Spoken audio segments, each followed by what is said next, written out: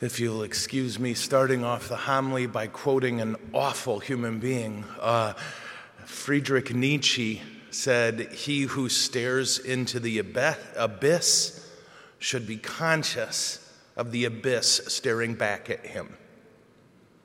And I think that's one of the things these readings are calling us to, is an awareness of how much time and attention we give the enemy.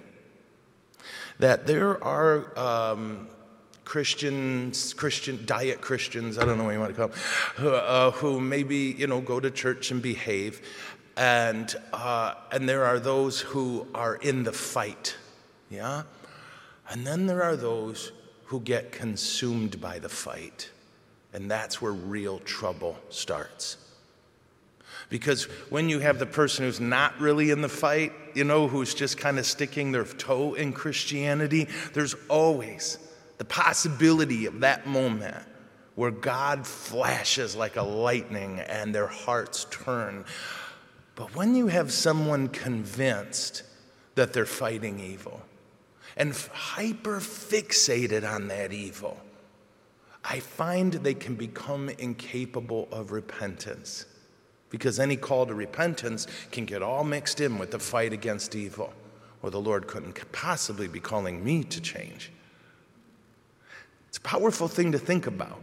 And it's crazy because before I read these readings this morning, last night I was reading through notes from a conference. I felt the Lord say, read those.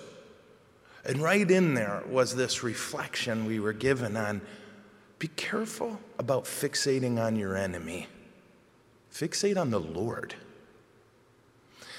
The title Beelzebul, I don't know if you know this, is Hebrew, and it means the Lord of the Flies.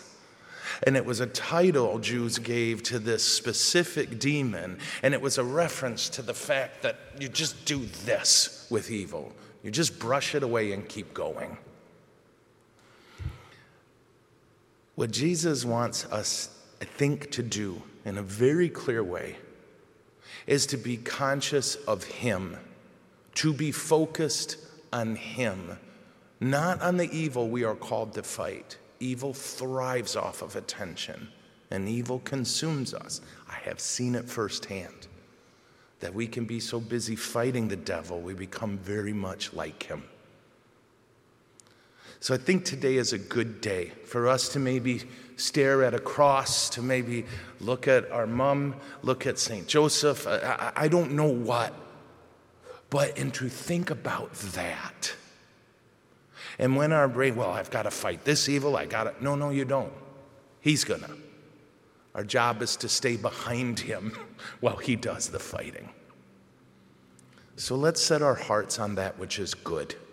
In the words of St. Paul, set your mind on that which is pure, that which is lovely, that which is virtuous, that which is good, and refuse to participate in evil, particularly when we think we're fighting it.